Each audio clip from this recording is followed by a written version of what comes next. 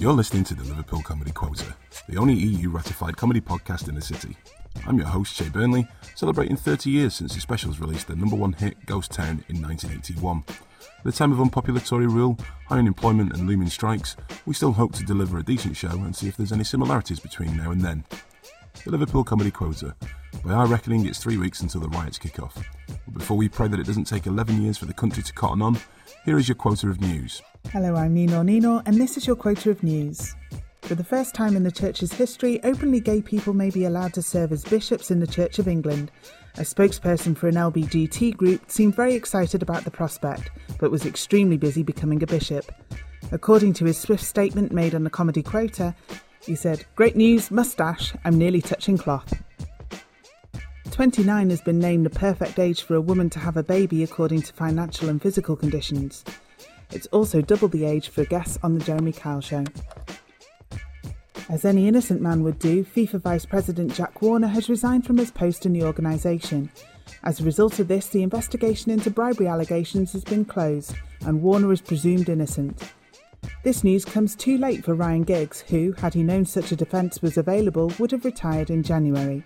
I'm Nino, and that was your quota of news. Thank you, Nino. Coming up in this edition of the Comedy Quota, we'll have 40% Sean Finn. Better blue, yes. And 60% Tanyalee Davis. I will kick your asses! Providing 100% honesty or your bribe money back. Covering our quota of homegrown comedy this week is a second-generation Scouse comedian. Sean Finn has been in comedy since birth, being the son of local legend Mickey Finn. Having made his own name on the circuit, we invited the next generation of local laughs onto the show. It's our pleasure to welcome into the Comedy Bunker Sean Finn. Welcome to the bunker. Thanks for inviting me. It's a very nice bunker. Well, you know, I like to keep it small and cosy. So you've been in comedy for how long then? It's about since the mid-90s, 16 years now. And you're also a second-generation comedian. I know they said wrestler then. Yeah, I wouldn't mind. So tell us a bit about your history in that sense then. What did your dad do? Or is it your mum? No, it's actually my dad. It's sort of a legend in the city, but I've never, when you see people talk about him, they always talk about him and all, but to me he's my dad and I've never seen it at that. But no, he's Mickey Finn. He's been doing this for 40 years and still working now. Yeah, he's still working now. Yeah. Is there any rivalry between you and your dad? Or no, I mean it's funny the way our conversations changed in years. You know, it used to be like how are you and all that. Now where are you Friday, where are you this night, who'd you get that booking off, who'd you get, you know, like we talk about how was your crowd, you know. But I've done a lot of work with him as well recently, which has been quite cool, because I do look up to my dad, even though I'm bigger than him.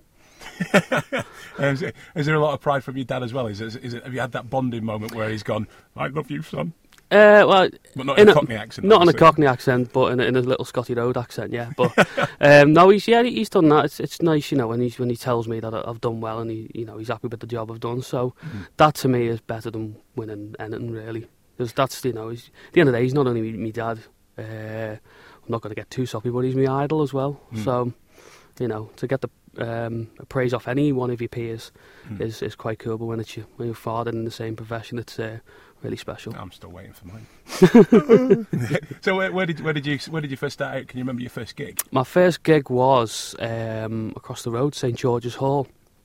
It was for a Sefton Compact graduation ceremony, and I don't really get nervous when I'm performing, except when I'm with my dad. And he happened to be one of the people presenting the awards that night, so he was sitting directly in the front row centre with the mayor and other celebrities. And yeah, I was a little bit nervous tonight, but I got through it, and it was quite good as well. Got a £10 W.H. Smith gift voucher, so... Is that how they used to pay back in the day? Probably, yeah. Yes. And I've probably got any books, just a load of wrestling magazines, if you know me. Hey, so. Yeah. So, how's it progressed since then? You've obviously been doing it 16 years. What have been the highs and lows for you during that time?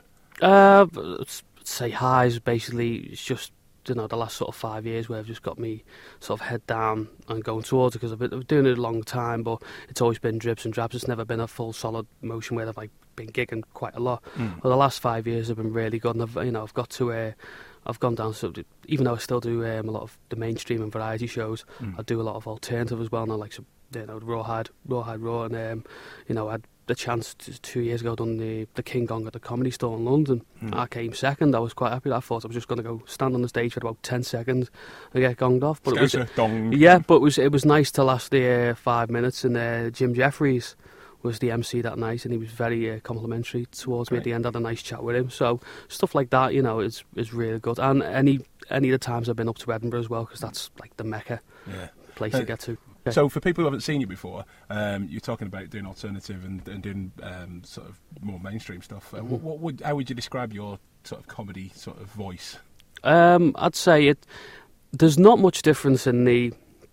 If you see me sort of like in the social clubs with Father, or like doing these shows, One Night Feud, I go around with Ian Power doing, it's just basically, it's more sort of gag based, even though I do my material that you can see in the clubs as well, but I just say accentuate me accents and me voices a little bit more to make it more sort of light entertainment. But if you see me in the likes of sort of Rawhide or anywhere like that, or anything for Muck, I'm more say raw than... You mean rude? Yes. Bit of blue. Bit of blue, yes. Which do you prefer, or is it similar? I mean, any time I'm up on, any time I'm up on the stage performing, no matter what, to me it's a drug, it's a passion.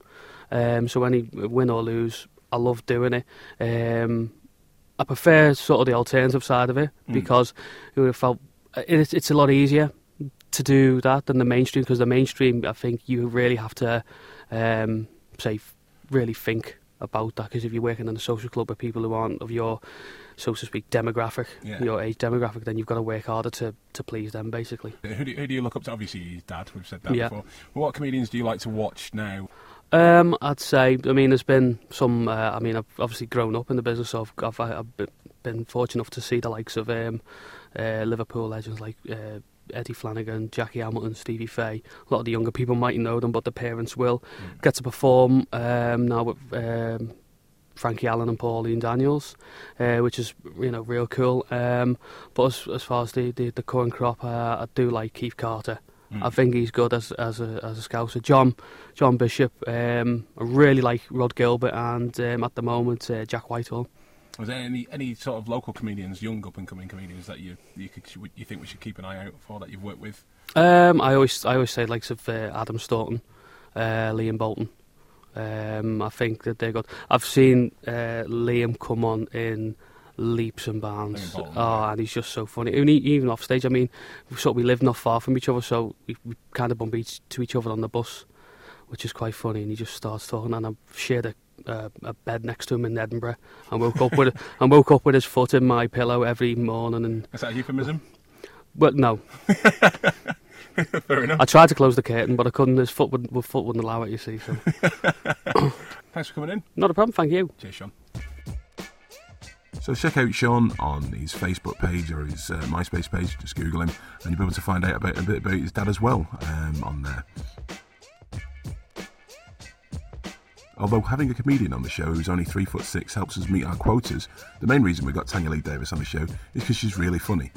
Back over here after a one-woman show in Vegas, Tanyalee will once again be gracing the Laughterhouse and Slug and Lettuce on the 24th and 25th of June. But before hitting the stage, we managed to get a few words about Vegas, TV exposure, public transport, and of course comedy.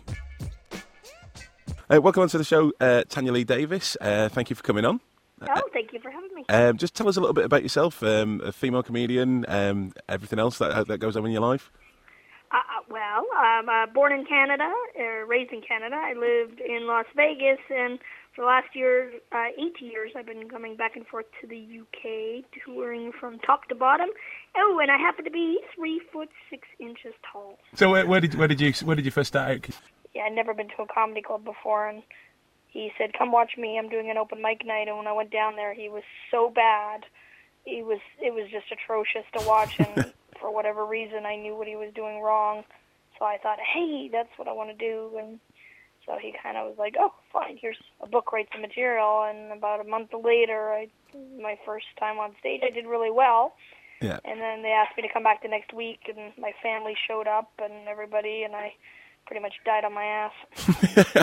I think that's the way that it works for most comedians, isn't it? The first few gigs are sort of terrible, and then the people who persist carry on and get a career out of it. Right, yeah. Within about 3 months, I was getting paid and being asked to do paid gigs and stuff, so I kind of knew I was on the right track. Once I got in there, I was hooked. What do you see there's the differences between sort of stand-up over the pond, as it were, in Canada and the US to doing it in Britain? Well, audiences tend to be a little bit more conservative in Canada. They're a little bit more politically correct. Not so much in America.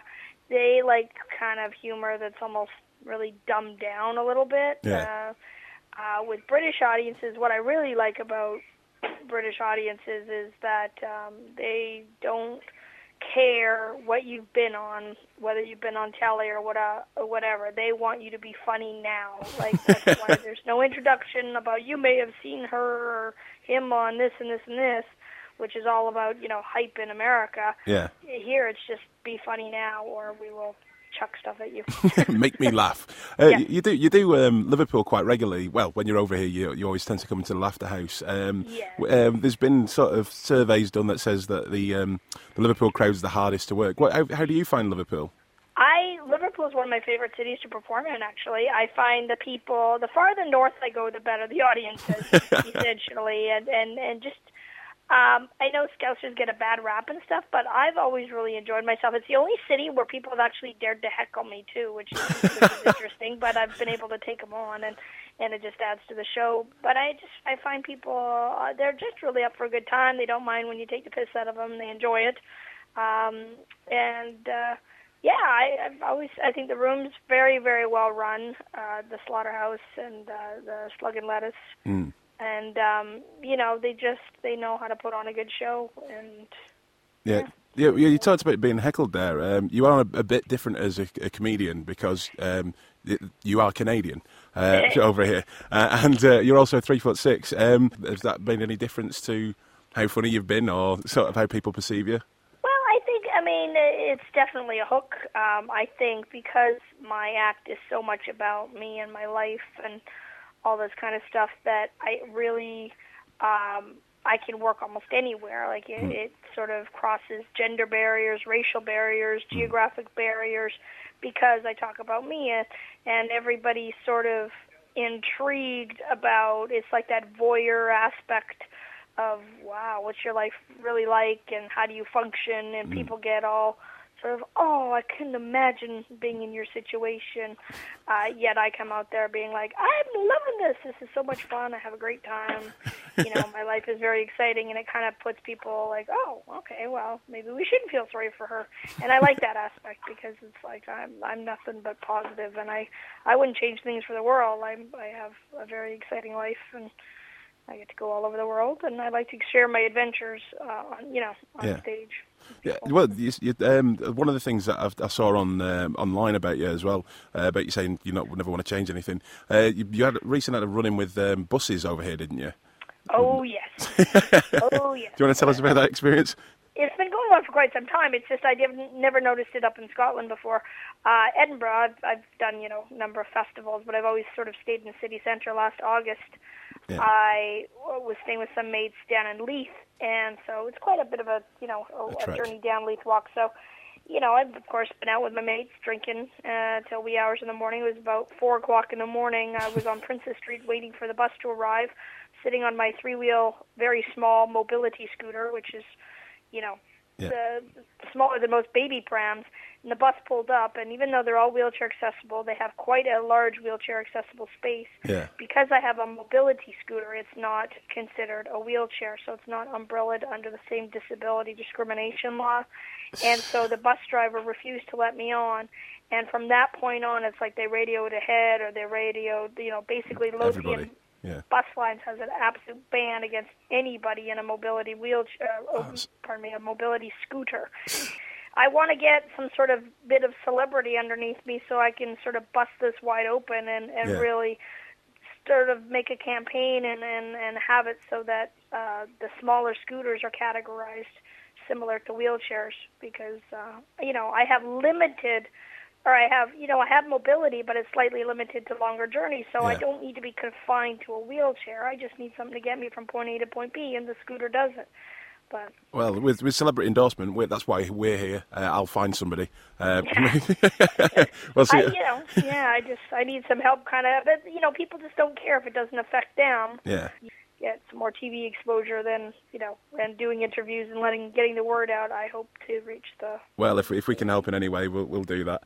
I appreciate that. It's okay. You've been doing a run in Vegas, so that is playing anywhere virtually. If you can play Vegas, what's that been like? Is it because all I know from there is like Tom Jones doing huge runs and being booked in there for years and years, and is it the same for comedians? Once you're in there, then it's not a free ride, but it's a nice life. Well, it is if you were of higher status. I happen to be.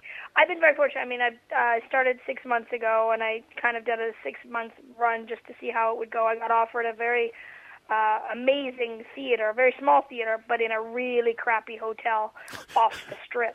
And it used to be back in the day, you would start off at a small theater, and then the bigger casinos would be scouting for entertainment, and they would sort of offer you a deal at one of their other properties, maybe a little bit more high profile. But Las Vegas has been hit so badly with the economy that hotels are not searching for entertainment. They're looking for sort of a whatever's cheaper, and the way that if they do have a room that comes available now, you have to it's called four-walling, which is essentially renting. It's like doing a fringe show in Edinburgh. You have to rent the space, but obviously your ticket sales have to cover what, and right now, for 6 months, I haven't made one single penny off my shows, so essentially it's like doing a fringe show. I mean, the reviews have been phenomenal. I'm number 10 out of 465 shows to see on TripAdvisor, which is huge, which means my reviews are great. It's just getting the people off the Strip to this small, crappy little casino, the Clarion.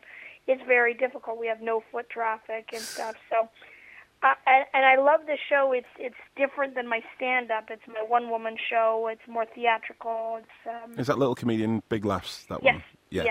And I've got a set, I've got lighting cues, sound cues, and it's really like a fringe show, which they're not as one-person shows are not as popular in America. They right. So for me to do this, and the people, I have quite a good following in Las Vegas. The people that have seen my stand-up and then have seen this show they really appreciate it because it's far more intimate, and it's a great show. It's just unfortunate I can't really make any money, so that's why Is it the same thing over here as it is over there? Over there as it is over here. Sorry. That it's great getting critical reviews, but if you're not seen on like Michael McIntyre's Comedy Roadshow, then nobody will come. And exactly. Right. You need some TV exposure basically to really boost your exposure. So what's the show like now? Not the one woman show, but like what's your stand up like now? You're coming to the Laughterhouse. On the 25th and the 26th. So what can people expect to come and see you? Oh, well, expect to laugh. Well, I've been able to incorporate a couple of things from my one-woman show into my stand-up, which I like just to change it up for me. And, just me being ballsy and out there and letting people know how it is and see life through my eyes. And who's inspired you through your career? Because there mustn't be that many. I can't think of anybody who would be similar to you. People. I get asked that question a lot, and I don't watch a lot of comedians. I love the energy of Robin Williams and like Steve Martin. I loved those guys. I loved comedy, but I really don't study comedians or other comedy because I know what I do, and I just do what comes naturally to me. And I'm for fear of like repeating or doing other people's material or just that similarity thing. I like being me, and so far I've started 21 years ago, and for the most part it hasn't steered me wrong. I think if you just go with what you feel is right, and because I've got something unique to bring to the table, I just have to hold true to that. Are you going to be doing Edinburgh again soon? I won't be doing it this year because I couldn't make the commitment. With the Vegas show. Yeah. Next year is a pretty good possibility. I've been asked to do a play, and the lead character was written sort of inspired by me, which is great. And it was written by a Scottish comedian named Parrot, who used to be quite big, in the scene. And so I think with him and I, if we do the play, and then we would each do our sort of our individual either stand up and one person shows as well. I'm really leaning towards trying to get that going for next year, because I would love to do more acting stuff, and I think that would be a really great showcase for me. So, at point I can weasel my way in there. Yeah. But, What about TV over here as well? Are you trying to get onto stuff like Mock the Week and all the kind of panel shows, or are you focusing more on the...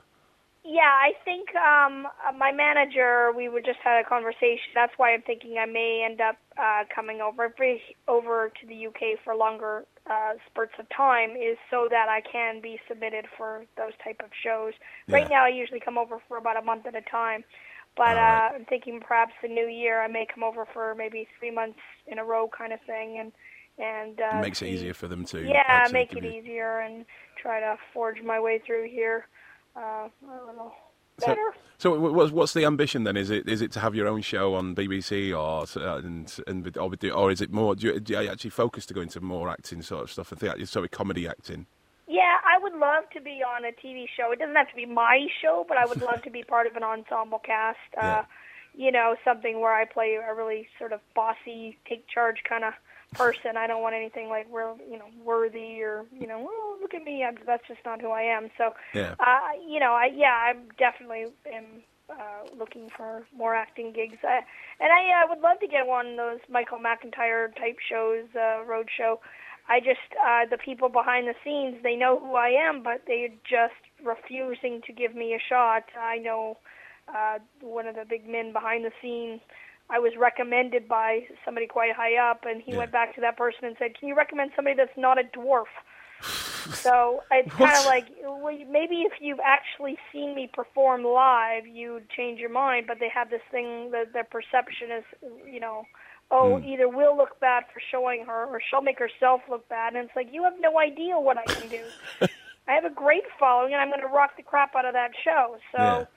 It's just those people, they just don't want to take a chance, yet everybody's like, oh, we're really inclusive and we want people that are different, but they really don't. Like, when it comes down to it, it's a different matter. Is it? Do you find that kind of cliqueiness when it comes to TV, that there is sort of like, I seem to think that some of the people that get onto Michael McIntyre's shows, or the BBC shows, they tend to be from the same agencies. Yep, oh, definitely. Yeah, that plays a big part, because, of course, then it just... they got money coming in from every avenue there, so it's more beneficial for them to book their own acts. Yeah, that's definitely a hindrance, and I'm quite happy where I am with the agent that I'm with, but she's not super high profile, but I love the security and the support that I get, and I do get she books my diary, and right now I'm not going anywhere, but I really wish that I could be seen by sort of the masses. But, well, it seems like this my time will come. So what's your most fondest memory of doing stand-up so far then? Your happiest moment, your funniest moment, favourite moment? Oh, gosh. Oh, I had an interesting, actually, last Friday I was in Glasgow, and I was working the Stand Comedy Club, and they have one in Edinburgh, and they have one in Glasgow. Yeah. And both venues are absolutely phenomenal, and they literally are like my favorite club in the entire world. So, there's quite a rivalry between Glasgow and Edinburgh. And I was in Glasgow, and I said, as I was closing my set, I had a fabulous set. As I was closing my set, I said, the Stand Comedy Club is my favorite in the world, here and in Edinburgh. And I guess because I speak fairly quickly, they kind of heard me say here in Edinburgh when I said here and Edinburgh, and the entire audience just started booing me. And because I knew what I said, I kind of was like, what the hell? And then somebody said, you said Edinburgh, and I said, here in Edinburgh, you asshole. And I just turned, like, I went after the audience. I'm like, I will kick your asses. And I got all Glaswegian and started spitting on people and just threatened to kick everybody's ass. And it was fun. It turned around very quickly back to, in favor of me. But I've never challenged an entire audience before, let alone Glaswegians, I was quite proud of myself. Fantastic. Tanyalee, thanks a lot. Oh, my pleasure. Cheers. Thanks for thinking of me. All right, talk to you soon. Bye-bye. Bye. So once again, a big thank you for Tanyalee Davis for coming on the show. Check her out at tanyaleedavis.com, and we'll see you all in 2 weeks' time with more of the same. The Liverpool comedy Quota was written and produced by Che Burnley, with additional material from Phil Chapman, and thanks to Lisa Morris.